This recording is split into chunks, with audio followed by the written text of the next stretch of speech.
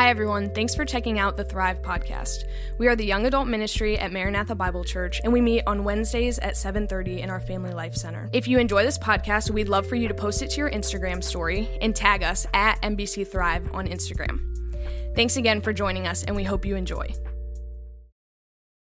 We are going to start our next Hot Topic sermon series tonight. I appreciate you all for coming. If you thought last week was easy, we're going to get right into it. So it's going to be, I really appreciate you guys for coming out and listening to us tonight. So let's open with a word of prayer. Lord, we just are here in your presence, God. Thankful for the opportunity that we have to just read what your word says about issues in our culture, Lord, that are hard for so many people. We pray the truth that's shared tonight might be done in a way that's respectful, might be done in a way that's loving of God, because we know that you are love, and we know that you wouldn't do anything or wouldn't say anything if it wasn't for our benefit and if it wasn't for your glory. So God, we're just here tonight thankful and in awe of you, and when you pray that you would use this time to convict our hearts. In your son's name, amen. So, Maya did a great job last week. I don't know if any of you were here last week, but Maya did a great job. He was talking about our first hot topic was sexual immorality. And today we're going to talk about what the Bible says about transgenderism, and the next week homosexuality. So raise your hand if you've ever heard one sermon series on transgenderism. That's what I thought. So that's the reason we're doing one tonight, because so many people in the church have not even heard about really what the Bible has to say about it. And I think it's an important issue. Maya thinks it's an important issue. So we're going to take this as we think it is and see what the Word of God has to say about it. But these topics aren't going away, and that's why they're really important. So, if you'll believe this, I have 4 things to note. Ready? You know, pastors say, a couple things to note. I have 4. I actually made the list. 4 things to note. Okay, the first thing is people ask me, why are we doing this one separately from homosexuality? You know, I figured we'd do them both together. Well, there's a reason for that. Because the more that I kind of study these issues, I realize that transgenderism and homosexuality are like completely opposite. They're not the same. Because transgenderism is an issue of gender identity, what somebody believes they are, you know. Homosexuality is a deal of sexual attraction, so they're not really the same at all. You could be transgender and still straight. You could be, homosexual and not be transgender. And so I figured that we should give both of those topics the justice they deserve by taking them on the head. And the second thing that we're going to talk about is we're doing this first as a topic. We're not doing homosexuality first because I believe that a biblical understanding of transgenderism, of transgender issues, leads to a biblical understanding of sexuality. Once we understand gender biblically, then we can understand sexuality biblically. And that's because God created mankind before he created their relationships, right? God created what a man was, what a woman was, before he designed them together in tandem. And so that's the reason we're doing them that way. The third thing, oh gosh, there's so many things here to say. There's a thing to note in this sermon, and I wrote it on my paper here. Revelations 21:8, if you guys know this verse, says that, but as for the cowardly, the faithless, the detestable, as for murderers, the sexually immoral, sorcerers, idolaters, and all liars, their portion will be in the lake that burns with fire and sulfur. The Bible lists all sins as sins of identity, right? So if somebody is a liar, in our culture we don't say, I identify as a liar, right? The Bible, that's not a sin we identify with. In our Western culture, people commit sins that the Bible would classify, but they don't identify as those things, right? If I came up to a husband who just had an affair on his wife, like, how's your mistress, adulterer? Why would he not be happy with that? Because that's not how he identifies. The reason these topics are hot topics is because although the Bible lists all sins as sins of identity, right? This is who I am now, a liar and adulterer. Our culture doesn't. However, homosexuality and transgenderism are identity issues. They're not my name's Christian McCartney and I struggle with homosexuality. My name's Christian McCartney and I struggle with transgenderism. No.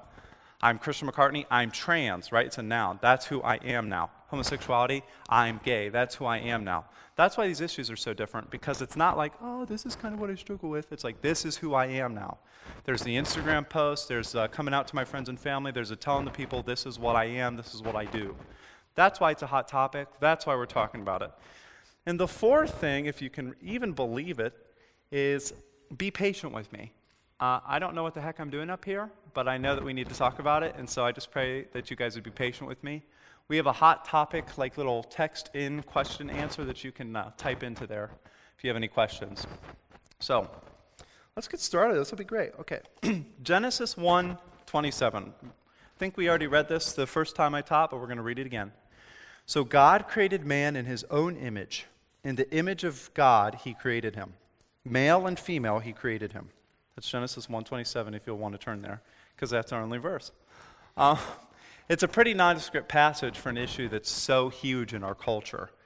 But what God is saying here is that all mankind is created in the image of God, right? Which is completely revolutionary. God created man in his own image. In the image of God, he created him. When God created mankind, he created them in the image of God. Notice what it says next. Male and female, he created them.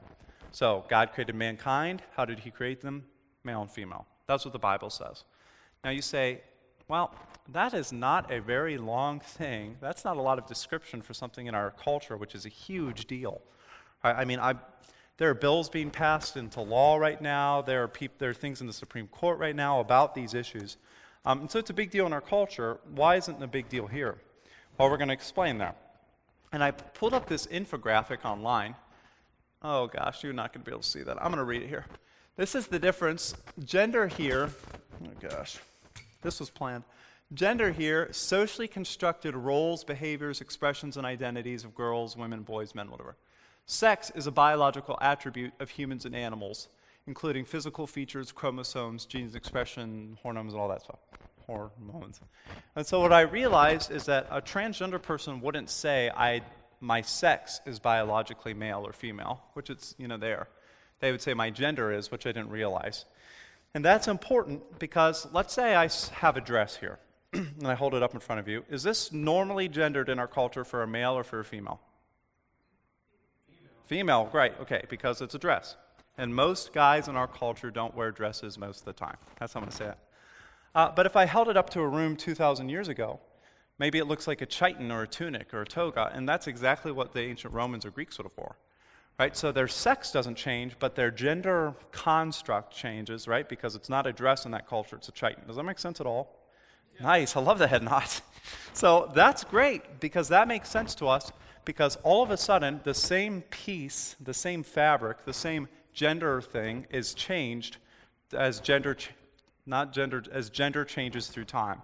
Why? Because gender is just a social construct. The Bible doesn't give us any rules about gender, about social, actually that's not true. The Bible does give us rules about social constructs for men and women, but it doesn't give us like, hey, guys, you really should be wearing, baseball caps or something. The Bible doesn't give rules like that. However, the Bible is very clear on what is appropriate spiritually for members of each gender, and that sex is given by God, as we saw that here, if I didn't lambaste that point. Okay, so it goes back to the point that we made the first week.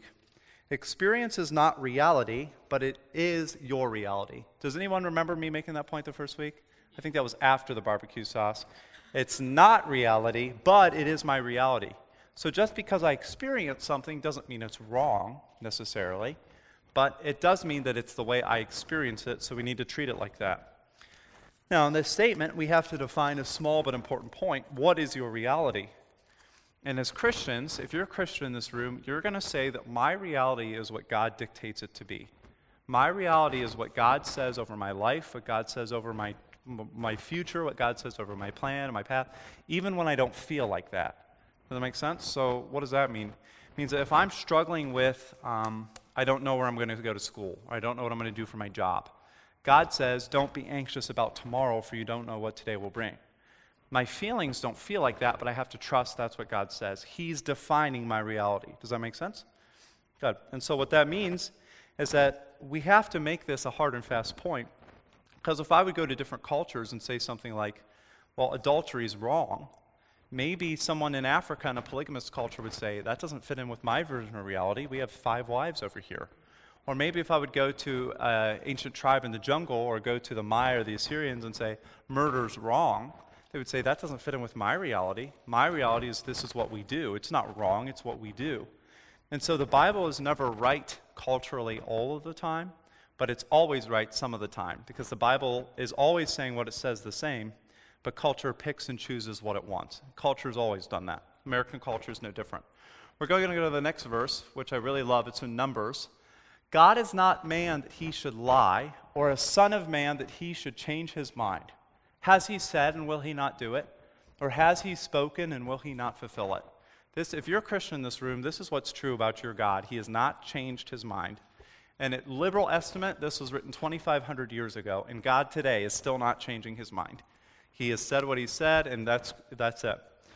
So as Christians, what we experience in our lives is not the ultimate experience of reality, even if it's the ultimate experience for us, if that makes any sense whatsoever. What God says about our lives is reality, and what we feel about it is real, it's valid, it's important, it's real for us, but God says that we will find our wholest expression when we believe what God says to be true. So I'm going to say it again. Experience is not reality, but it is your reality. That should help us a little bit. So now what should we do? I don't know about you guys, but when I was in school, I knew one person who was transgender, and I went to Glen Oak, and there were 2,000, 3,000 kids there. I knew one person who was transgender. That has very much changed. I'm kind of dating myself there because that's very much changed. It's not like that anymore. We probably have cousins and friends and family members and people that we know and people who we used to know and things like that where we see that, oh my gosh, they're transgender now. And if you're a Christian in this room, we need to know how to relate with them because they're people who need the love and grace of God. So what about our unsaved transgender friends? What about people that we're saved with who are transgender or people who became transgender, they're unsaved? Well, the first thing to recognize is that although gender identity is a huge deal in our culture, it's not how the Bible identifies people. So although I'm a male, I was born my sex as a male, and I biologically am male and I identify gender as male, that's not how I identify myself personally. Why? Because God identifies me and says your first identity isn't in your maleness, if you will. Your first identity is in the fact that you're loved. Your first identity is in the fact that you know, or that you're known. And I wrote down this passage, I was thinking of it today from 1 Corinthians 8. That actually might be there now. All of us possess knowledge. Paul says, this knowledge puffs up, but love builds up. Listen, if anyone imagines that he knows something, he does not yet know as he ought to know. But if anyone loves God, he is known by God. See, it's not important what you know. It's not important the things you know, even the things you think you know about yourself. Your primary identity is in the fact that you are known. Do you see the difference? It's not active action. It's not something I do. It's passive action. It's something I receive. It's not the fact that I know God. Notice that Paul doesn't say that. He's like, wow, it's great, you know God. No, he's saying you are known by God, which is passive. You are a receiver of that action of the fact that God loves you and God knows you. And so as Christians, no matter who you are or what your identity is in, should not be in anything other than the personhood and the fact of Jesus Christ dying and saving you from hell. My first identity is loved. John 3:16, for God so loved the world. Do you live on the world? Then you're loved because God so loved the world. That's you. And God loves you. And that's a whole lot bigger than anything else. So when you're talking to someone who's transgender, realize that the first thing they need to know isn't that their gender identity is wrong or sinful or that you need to fix that automatically. Their first thing that they need to know is that they're loved by God. Because that's what God said in his word, is that that's the first thing that he wants people to know, that he loves them, that he cares for them. And that's important for us. And that in God's view is more important. And that's God's primary agenda. So what about Christians who feel that they have a different gender? Because, I don't know if any of you have talked to people like that. But what about Christians who feel like a different gender? Somebody who comes up to you and says, this is really hard for me to say, but you're my friend. I just feel like I'm transgender. I'm transgender. What would you say to somebody like that? Well, it's kind of the same as the beginning. It's love, love, love. Love's the first thing. And this is going to be hard, so just deal with me. I know it's already hard. It feels like a TED Talk up here. But this is going to be hard. As Christians, love is the supreme attribute, right? When Paul's talking about virtue, he says, make every effort to add to your faith virtue. So when you're a Christian, you become a Christian, you believe in God, that's the first step. Make every effort to add to your faith virtue, which is like being a good person. okay, well, I'm a good person, I'm a Christian, I know that God loves me, okay, I'm a good person. What after that? He's like, then make every effort to add to your virtue knowledge. So not only am I a good person, but wow, this is actually a lot better. Do you guys hear me when it falls away like that? Hardly, okay. But make every effort to add to your virtue knowledge. So then, not only do I have faith in God, not only do I do the things that I think I'm supposed to do, but I have knowledge. I know what God wants. Then after that, it's self-control. Then after that, it's steadfastness, then godliness, then brotherly affection. What's after brotherly affection? Love. And what comes after that? Nothing. Paul's like, this is it. Love's it. Once you reach love, it's the supreme attribute. You know, when the Pharisee asked Jesus, what must I do, to be saved? Jesus said, love the Lord your God with all your heart and love your neighbor as yourself. Love is the primary attribute of a Christian. And so if somebody comes up to you or me and is transgender and is saved, realize we're trying to love them to a point of biblical understanding and recognition. And that's important because we need to realize that our main goal for Christians is to love them, and to love them to a point where they understand what the Bible says and they realize they have people who want to support and love them through that. Let me see here. Maya and I were talking about this recently. Sorry, Ma, I have to bring this up. And Maya said it's kind of like a guy at the gym, who walks around like, I'm the biggest, baddest guy. You like my shoulders here? I'm the biggest, baddest guy here, and everybody who comes across me, I really don't know people like that, but that's what he said. Is that right? Okay, yes, okay. And I'm walking around and, don't get in my path. I used to work at a garage door factory. If you think I'm popular now, you should have seen me back then. And they said to me, the one kid, oh gosh, I won't say his name because I hated him, Josh. And Josh wore a shirt, I'm just kidding, well, not really. And he had a shirt that said, I have it written, I'll protect you if you stand behind me. I'll respect you if you stand beside me. I'll show you no mercy if you stand against me. And I like the protection stuff, but the show you no mercy doesn't really sound like the Bible I read. And so this guy, walking around, and he was so mean to people, objectifies women because I'm a man and that's what men do, And putting his identity in his gender, I'm a man, I'll just do whatever the heck I want, stand against me, see what happens. That is just as sinful as putting your identity in something else. In our culture, that's a good man. That's what society says, but it's just not biblical.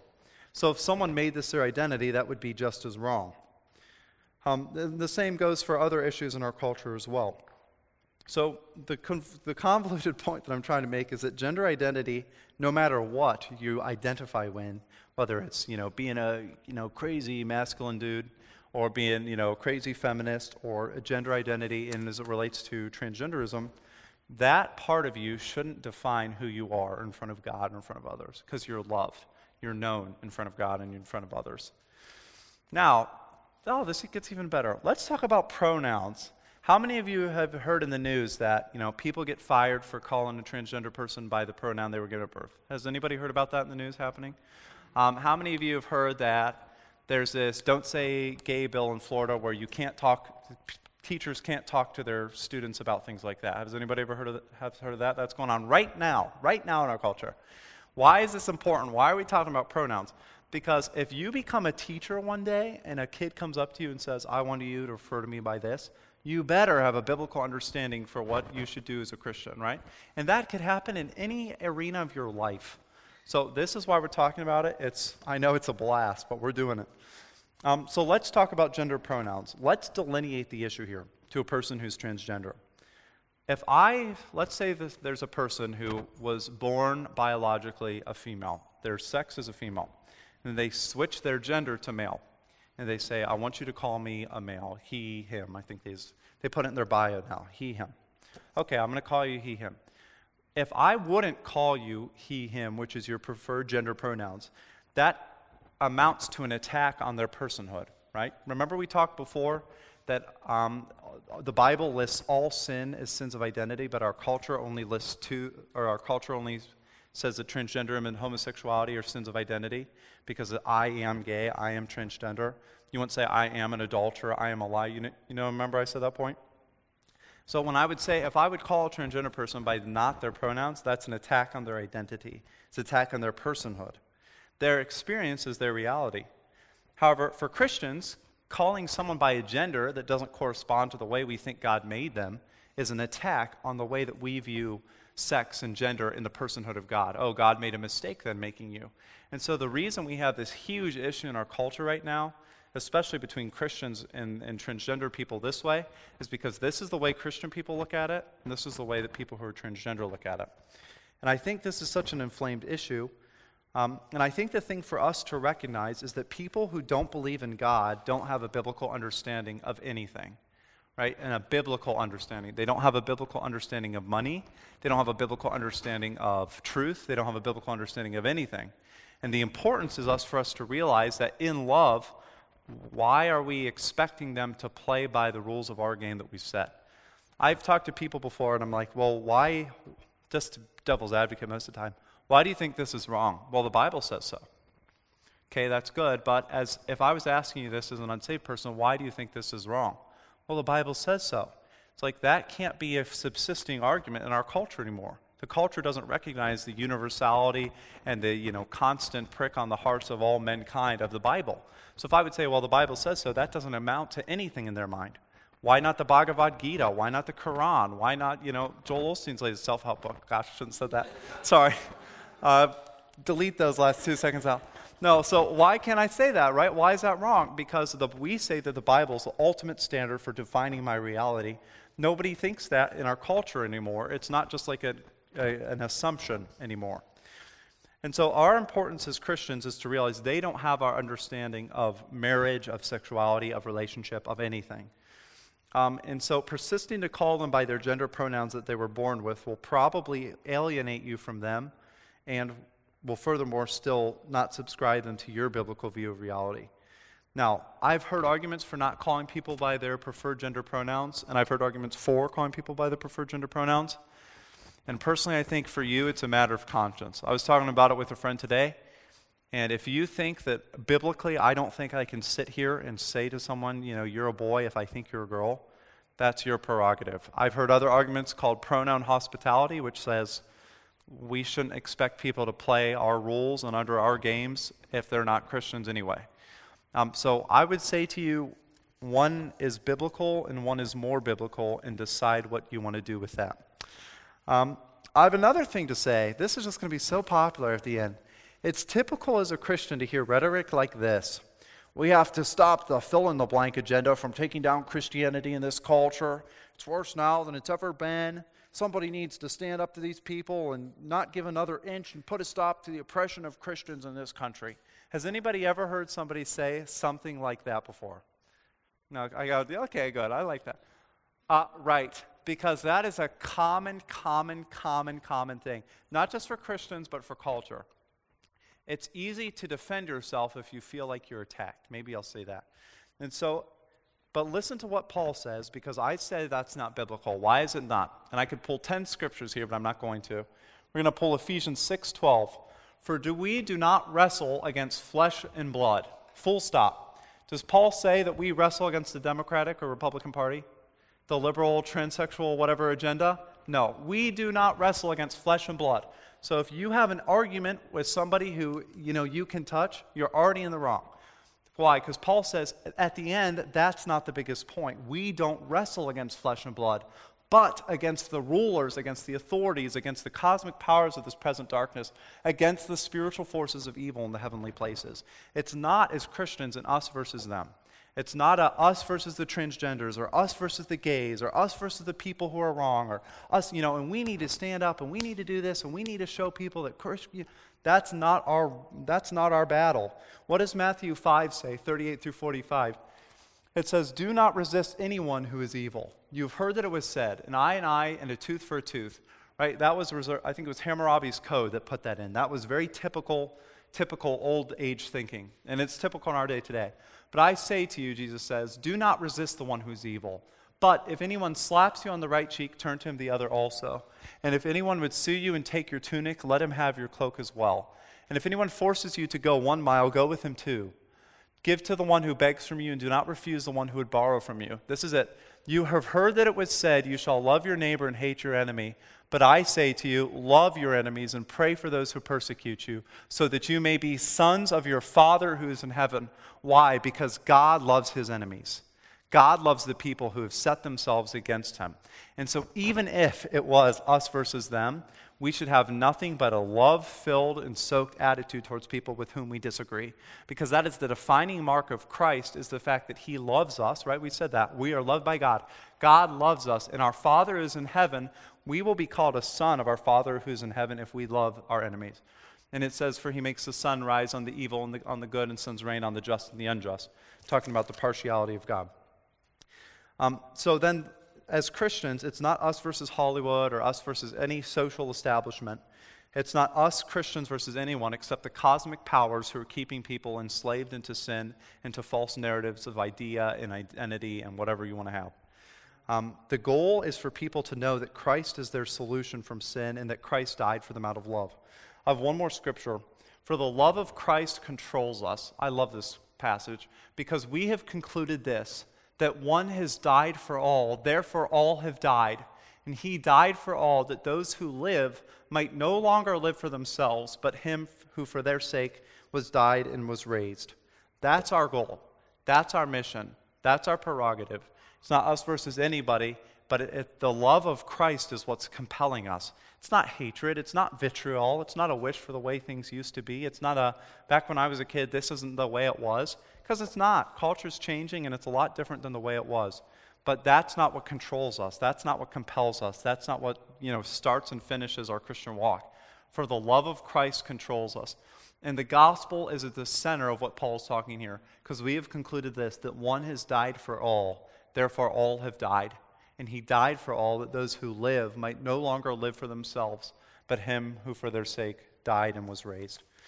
That is a huge issue, and that's that's the summation of the Christian walk. So we are going to put on the question screen or the little text message answer screen. Do you have any questions or things you had questions or issues or problems or comments or whatever else? They're anonymous. I won't know if you send me a hate mail letter. So send those in, say, you're an idiot or whatever, and we'll get to those at the end of the series. Let's pray. Dear Lord, we're thankful that your word is unchanging and timeless. We're thankful that you don't change your mind. We're thankful that you mean what you say and that you say what you mean. We're thankful that we have a bedrock, God, on which to state our hope and trust in the fact and the personhood of Jesus Christ. God, we pray that you would forgive us for the times that we just don't understand, God, and we didn't want to understand. We pray that you would temper our biblical understanding here, God, and just have us understand what your word says and in a way to do it that's loving and that's kind, but that's truthful as well. We want to be effective witnesses for you, and we want to do what your word says, and we want to do it faithfully. We're thankful for your trust and for your promises that you give us today. And God, more than that, we're thankful that we're loved. We're thankful that we're known. We're thankful that we have a Father in heaven who cares not what we know, but we know that you care for us. We love you, God. In your Son's name, amen.